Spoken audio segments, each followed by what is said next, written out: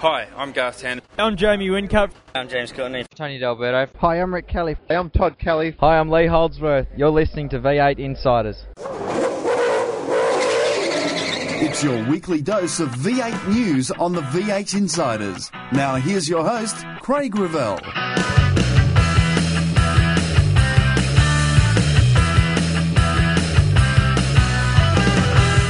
It's our 350th show of the V8 Insiders, and 5 icons of Australian motorsport media tell us what they think of V8 supercars. I hope you'll stay with us as the red lights go out on another edition of the V8 Insiders. You take in the V8 to the races. You watch the action on TV. Now read about them in V8X Magazine. V8X Magazine, dedicated to just one thing, V8 supercars. Showcasing some of today's best writers and award-winning photographers, V8X brings you all the news and in-depth interviews demanded by today's V8 supercar fans in one action-packed magazine. V8X, the #1 magazine in V8 supercar coverage. Out now. This news update is brought to you by V8X Magazine. Log on to the official V8X Magazine Facebook page for your chance to win some great prizes. Here's the news brought to you by Nobrac Carbon Fibre Products. Right about now you're saying, does this fella ever work? Because I am still on holidays. We've got a great show for you though. Late last year, the V8 Media Association was established and 5 men were inducted into its Hall of Fame. They were Ray Berghaus, John Stoneham, who you would know as Stoney, the cartoonist, John Evans from Auto Action and, of course, Oval Express, Barry Oliver, for years the voice of V8 supercars, and Will Hagen, of course, his voice unmistakable across the Australian media landscape. And you're going to hear their thoughts on V8 supercars, so I hope you'll stay with us. I'm having a great time, as I'm sure you all did over the Christmas-New Year period. Some interesting views from the icons of Australian motorsport media coming up right after the break. Brought to you by Nobrac Carbon Fibre Products. Get online, check out their entire range, there's some great stuff there. News on the V8 Insiders is brought to you by the official V8X Magazine Facebook page. Sign up and keep in touch with V8 supercars. You take in the V8 to the races. You watch the action on TV. Now read about them in V8X Magazine. V8X Magazine, dedicated to just one thing, V8 supercars. Showcasing some of today's best writers and award-winning photographers, V8X brings you all the news and in-depth interviews demanded by today's V8 supercar fans in one action-packed magazine. V8X, the #1 magazine in V8 supercar coverage. Out now. The views expressed on V8 Insiders, including the panellists and guests, do not reflect those of the network, Thunder Media, sportradio.com.au or V8X Magazine.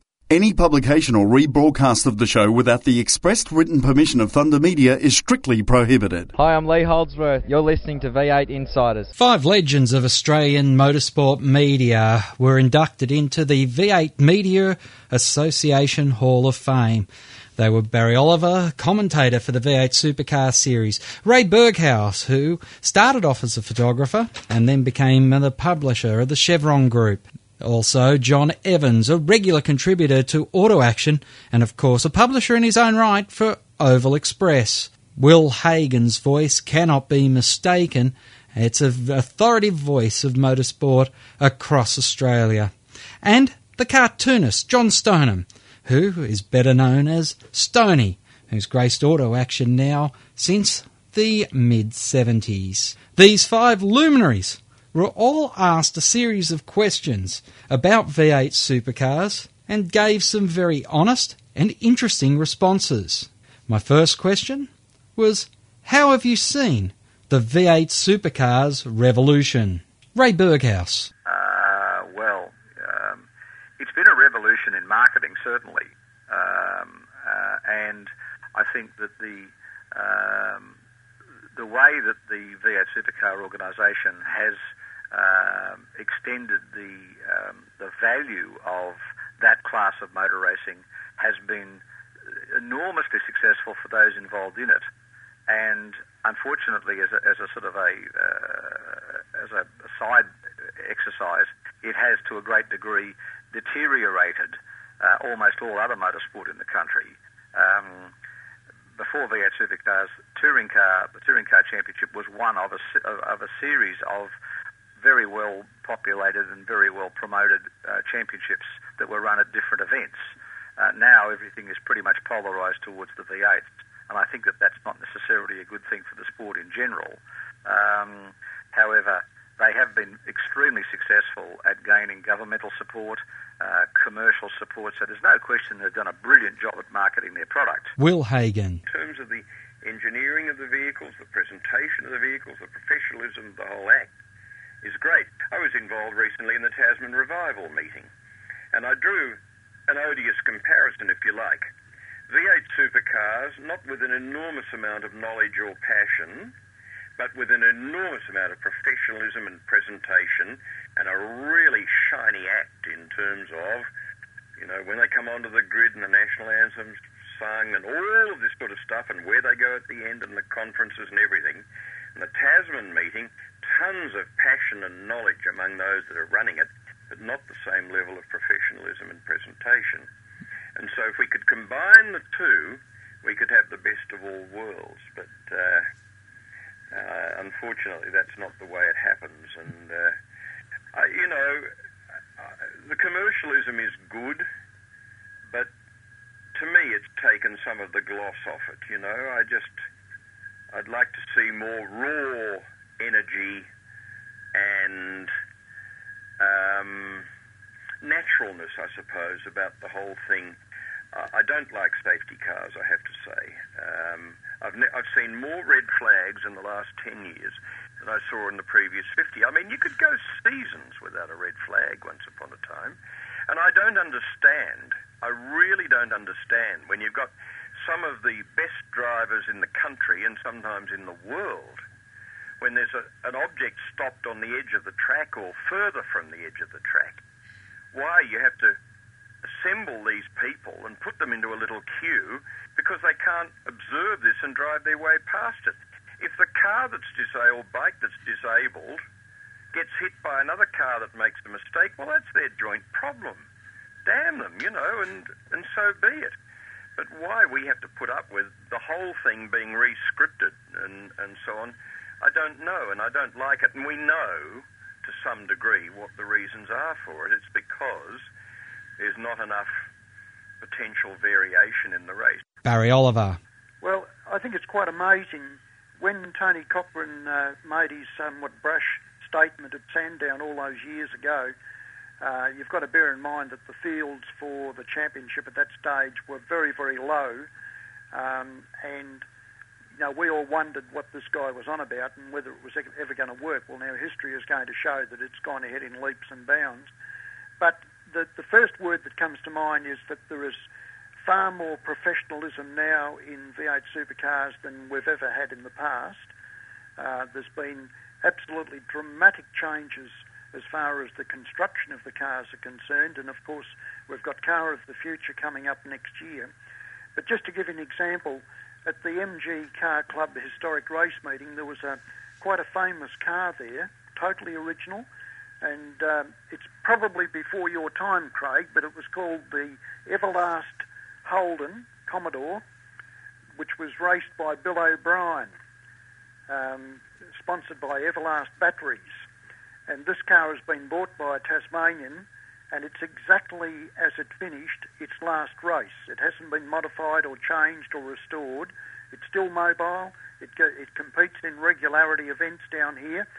Now, when you look at that car, which was built by Larry Perkins back in whenever it was, you would have thought at the time, how much better can these cars get than this? And yet, if you put that side by side with currently what we've got, it's just phenomenal, the changes that have taken place. The way we actually run the sport now is so much different. John Evans. Well, you can't help but hand it to Tony Cochran for shaping the future of the sport as far as professionalism is concerned. I think it's the envy of a lot of other countries around the world. I know how much my friends in the States, for example, follow it. But I do worry that the future of our sport in terms of road racing, it's more like an inverted pyramid. It's a bit top-heavy because once you get beneath that veneer of the V8 supercar level, then going back down to club racing, it's getting fairly thin. You've only got to look at numbers we used to have in Formula 4s, Formula 3s, just the national categories, and then look at the impact that it's had as far as permanent circuits are concerned with the proliferation of street circuits. Again, it's a worry that these operators need as much as possible to try and help the infrastructure and improve the places which become so dependent upon V8 supercars and having it around their once and only chance of making any money for the year. Some interesting thoughts there from those five luminaries. After the break, we find out about what they think V8 Supercars has done to the Australian motorsport landscape. You take in the V8 to the races. You watch the action on TV.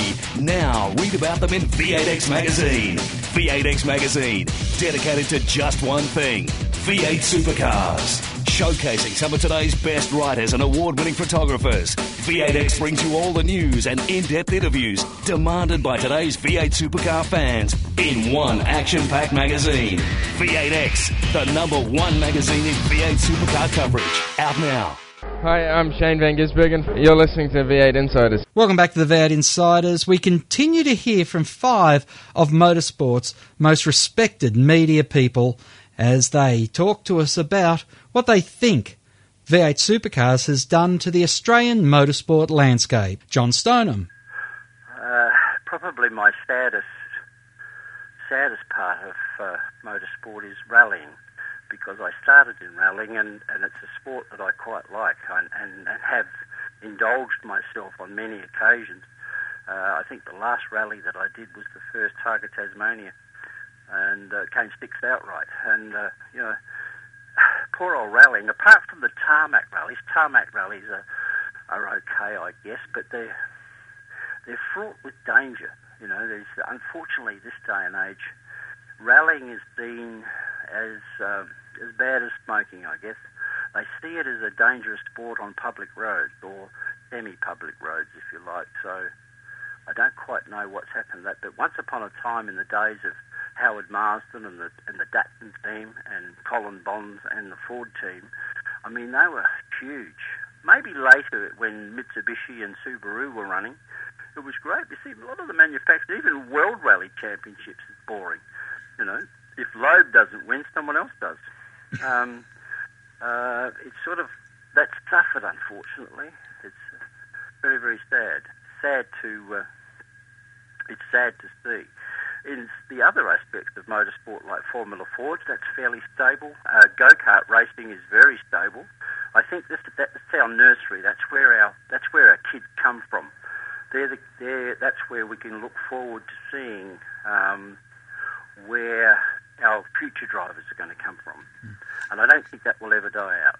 How do you see in sports sedan racing, GT racing? Well, these things go up and down all the time, you know. John Evans. You've only got to look at the standard and the levels of presentation, just the equipment that the people have now, the personnel, their capacity to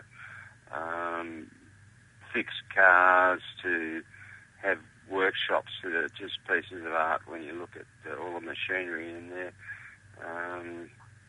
Again, as I said, the level of presentation is impeccable, and that sort of goes from the very moment they go and park up trucks. They're all nice and evenly distributed. There's no sort of, there are penalties involved if your garage doors close. I know it can be a bit archaic and over-policed, but there are reasons why they do things. So I just think that the sport needed to break away from the amateurism, really, when it was in charge club-driven and more promoter-driven, then they would never have made those changes to get it to what it is today. Barry Oliver. Well, I've got to be honest with you, Craig, and say that I have some concerns that we perhaps have neglected is probably not the right word, but I have concerns about grassroots motorsport. Now, I still involve myself in grassroots motorsport. For example, I direct, as clerk of course, the final round of the Tasmanian Rally Series in October. When I get the opportunity, I go to Kana crosses and motor Kanas.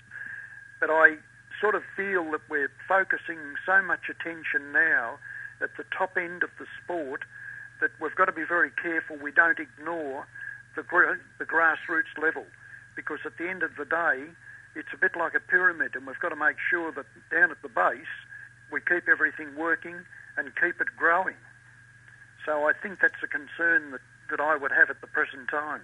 Ray Berghouse. V8 supercars have successfully overtaken all of those other groups, even some of those groups that didn't exist prior to their arrival as an organisation. But when you think that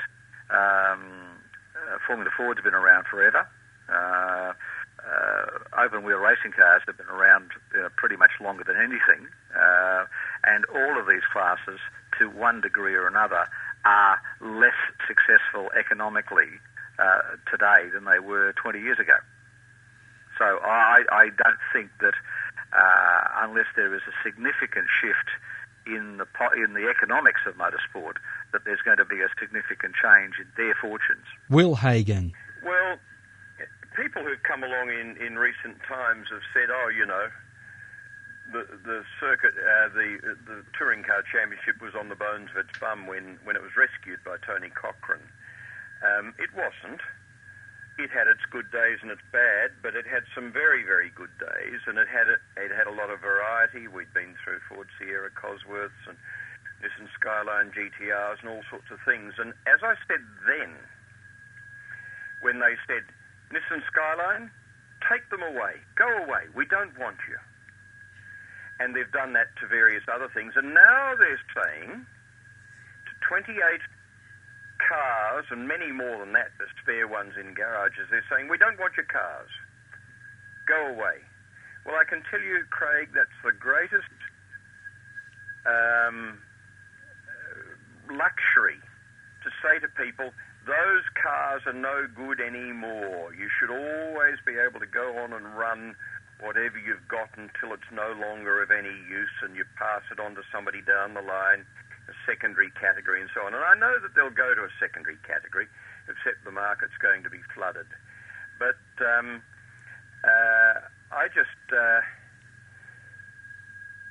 I think there's been some rewriting of history. Contractually, yes. We've had, a known number of competitors going to turn up at each meeting. We've known the meetings and the calendars and everything, and so we've been able to plan ahead. But, let's examine a few things. They've blundered in going to some foreign tracks. They blundered enormously in leaving Sandown.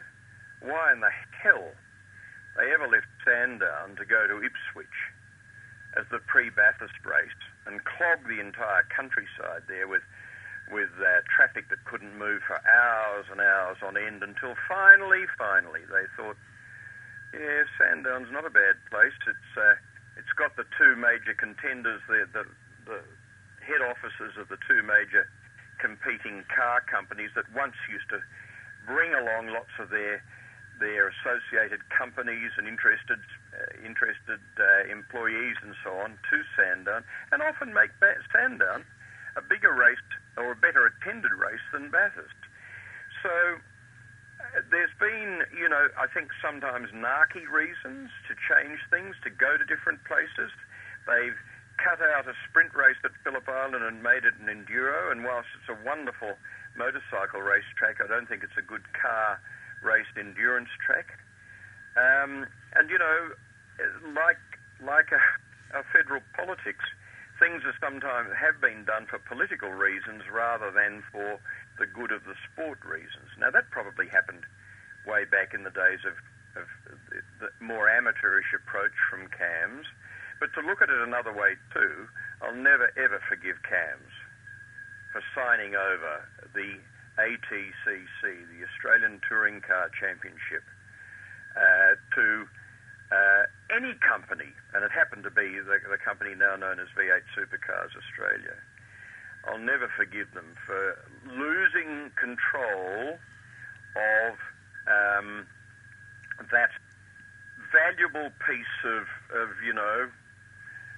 that valuable commodity of the Australian Touring Car Championship, and so that the regulations and the calendar and the direction of the whole thing, the control of the thing, is now in the hands of an outside company instead of the Confederation of Australian Motorsport. And I think that was just against the way the sport was run and, in my mind, should be run. And I think it was a pity that it happened like that.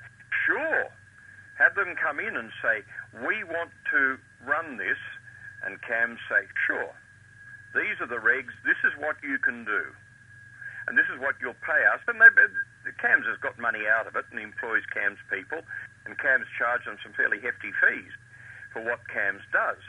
But they should, I think, have retained greater control over it, and, in terms of the circuits it goes to.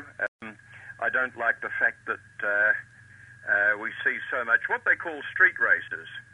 I can remember street races that were street races, and I can remember night races. Do you remember?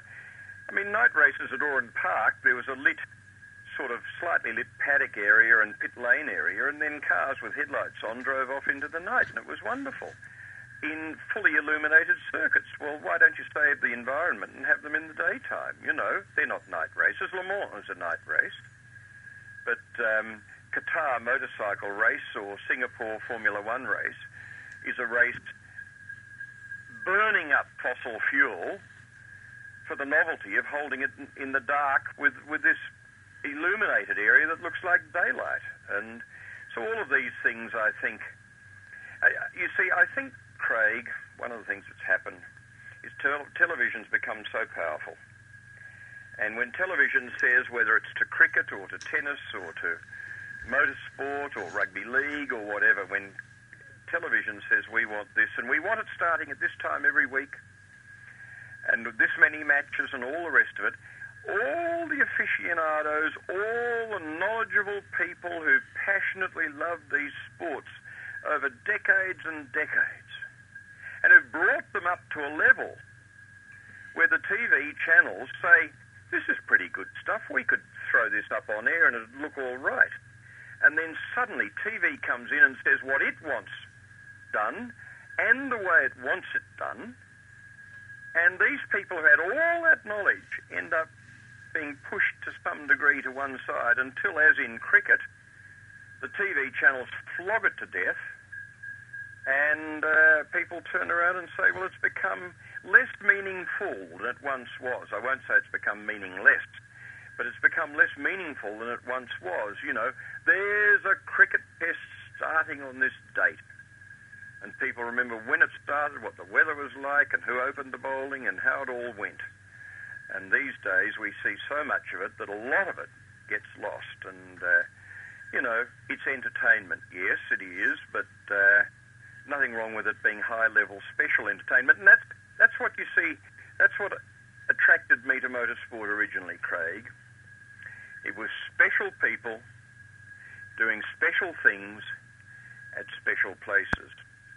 And whether it was the Thousand Lakes Rally in Finland, beautifully named, whether it was the East Africa Safari, whether it was people climbing up and down the mountain on bikes or in cars at Bathurst, whether it was people, at Oran Park, if you like, with the Singer Car Club originally. But people who cared about the sports said, gee, if we came here, we could go over that hill and round that tree and down into that dip, and that'd be fantastic.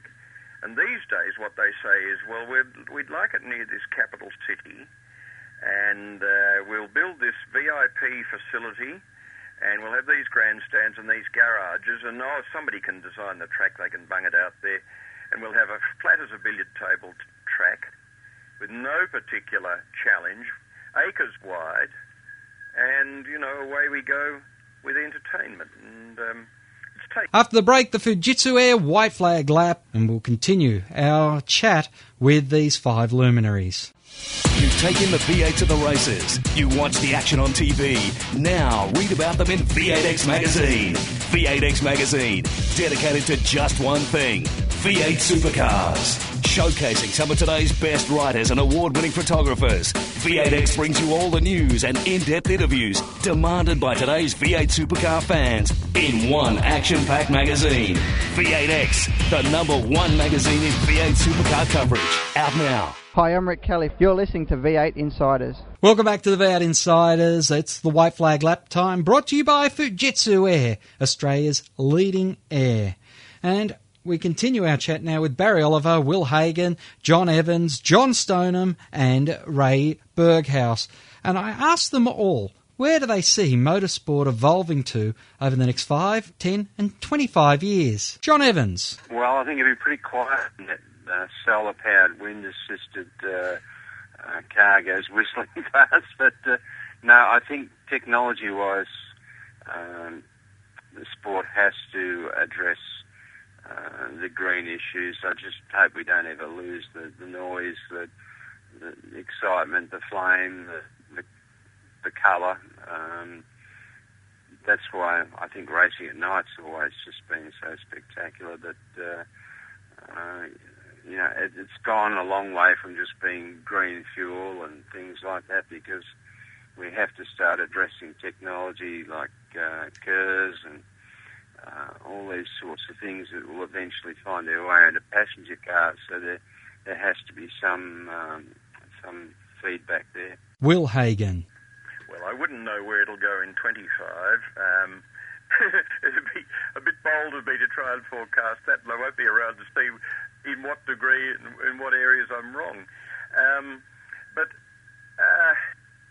Look, I think we're going to see other forms of propulsion and fuel come in to some degree. We've seen that.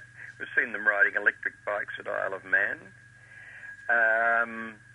And I think Le Mans will probably head that. We'd seen a gas turbine car with Rover years ago at Le Mans, and they're not afraid of experimentation, and we've seen diesel cars racing there, and we've got Bruce Garland going with a diesel vehicle to do the Dakar.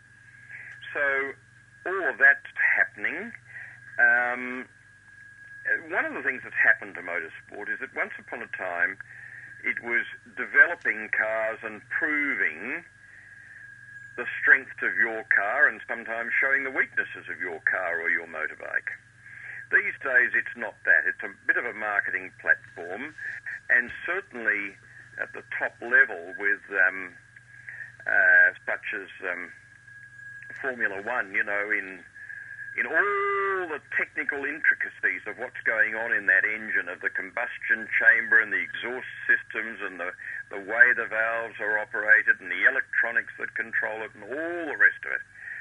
All of that is developing at an enormous pace and coming down into production vehicles. But the way we use our vehicles, the type of vehicle we use and what we're allowed to do on the road is changing, and I don't know to what degree that'll be reflected in motorsport. One of the things I'd like to see in motorsport, I'd like to see the track looking more like a road.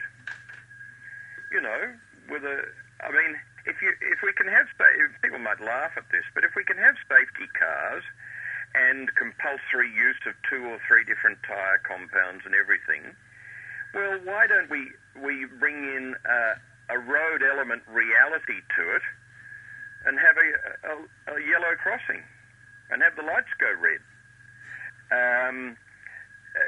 Or suddenly a diversion and you go off in that direction round there. There's a detour or something. Now, as I say, people might think I'm a fool for saying this sort of thing, but to me, it's got closer reality to what the spectators have to put up with in getting to the meeting, and they'd probably be more easily able to relate to it than sitting in behind a safety car or something, or coming in for a set of tyres that you don't necessarily want.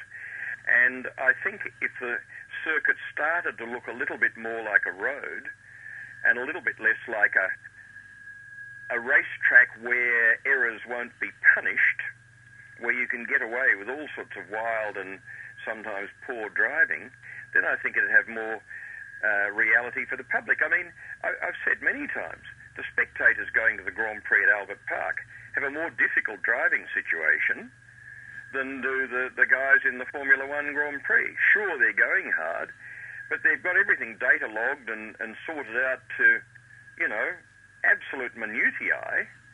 They're incredibly well protected in terms of safety and everything.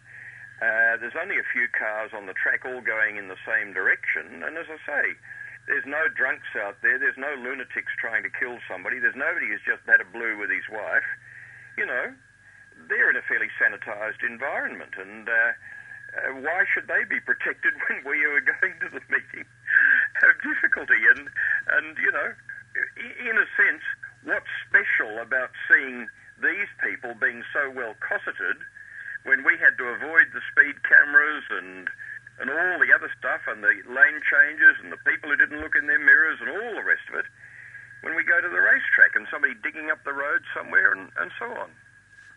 Speed cameras on a racetrack, an interesting... Oh, I don't say that, but, I mean, we've effectively got that in pit lane, haven't we? And why Motorsport ever subscribed to agreeing with people who tell us that, this speed at all times is safe for this stretch of road under all conditions of weather, lighting, traffic density and so on, and why the motorsport people adopted that and for pit lane and everything and said,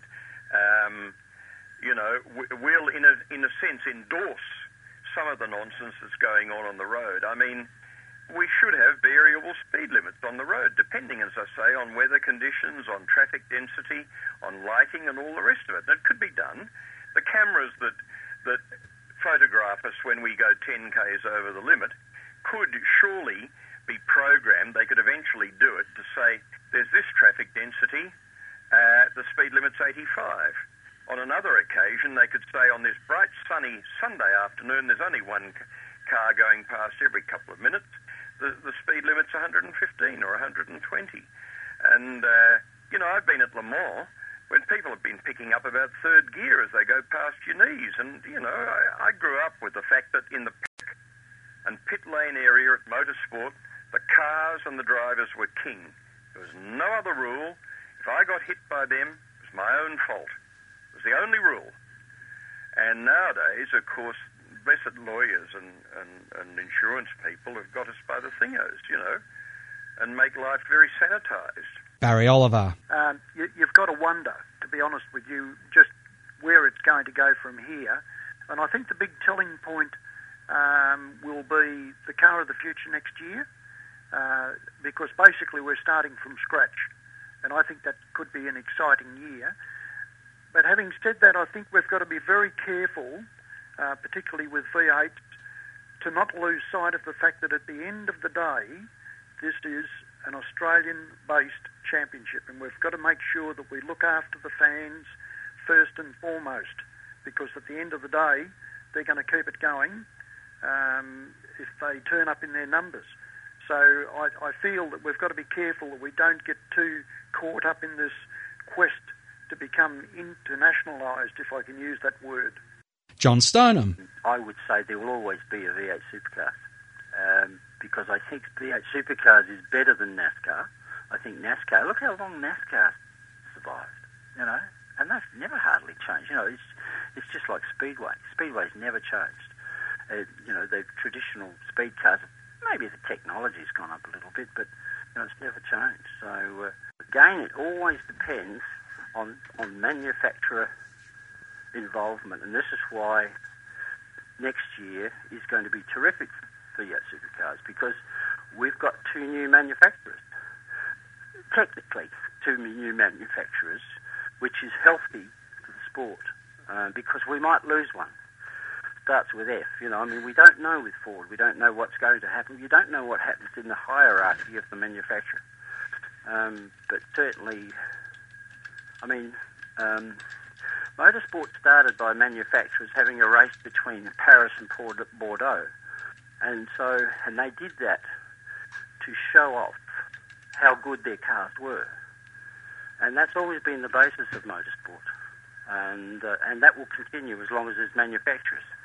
I'm not sure if we'll ever see electric cars at Bathurst, but, I think there'll always be internal combustion engines and car racing. Ray Berghouse. Commercial support, so there's no question they've done a brilliant job at marketing their product. Going forward, the one question that I would like somebody within their organisation to answer, at least answer as far as I'm concerned, is we're all aware of the fact that come March, April next year, or February, March, we'll be seeing the first races for the car of the future. Now, the question I'd like to ask is, when the car of the future is sitting on the grid, do we call it the car of the present? It's one of those questions that really I don't think has actually got an answer at the moment, because you can only call it the car of the future before it actually happens, can't you? I think, in all sensible terms, it's then the V8 supercar. I think you're right. But it's just my rather wicked sense of humour, I guess. Thanks for being with us on this edition of the V8 Insiders, our 350th show, an unbelievable achievement. Well, as far as I'm concerned, anyway. I would have thought we'd been thrown off the air by now. But thanks for being with us. I think I'm back from holidays next week, so we'll definitely catch up with some news and some more great perspectives on V8 Supercar. So as the checker flag waves over, the 350th edition of the V8 Insiders. Till next time round, keep smiling and bye for now. Join us next week for more V8 Insiders, only on v8x.com.au.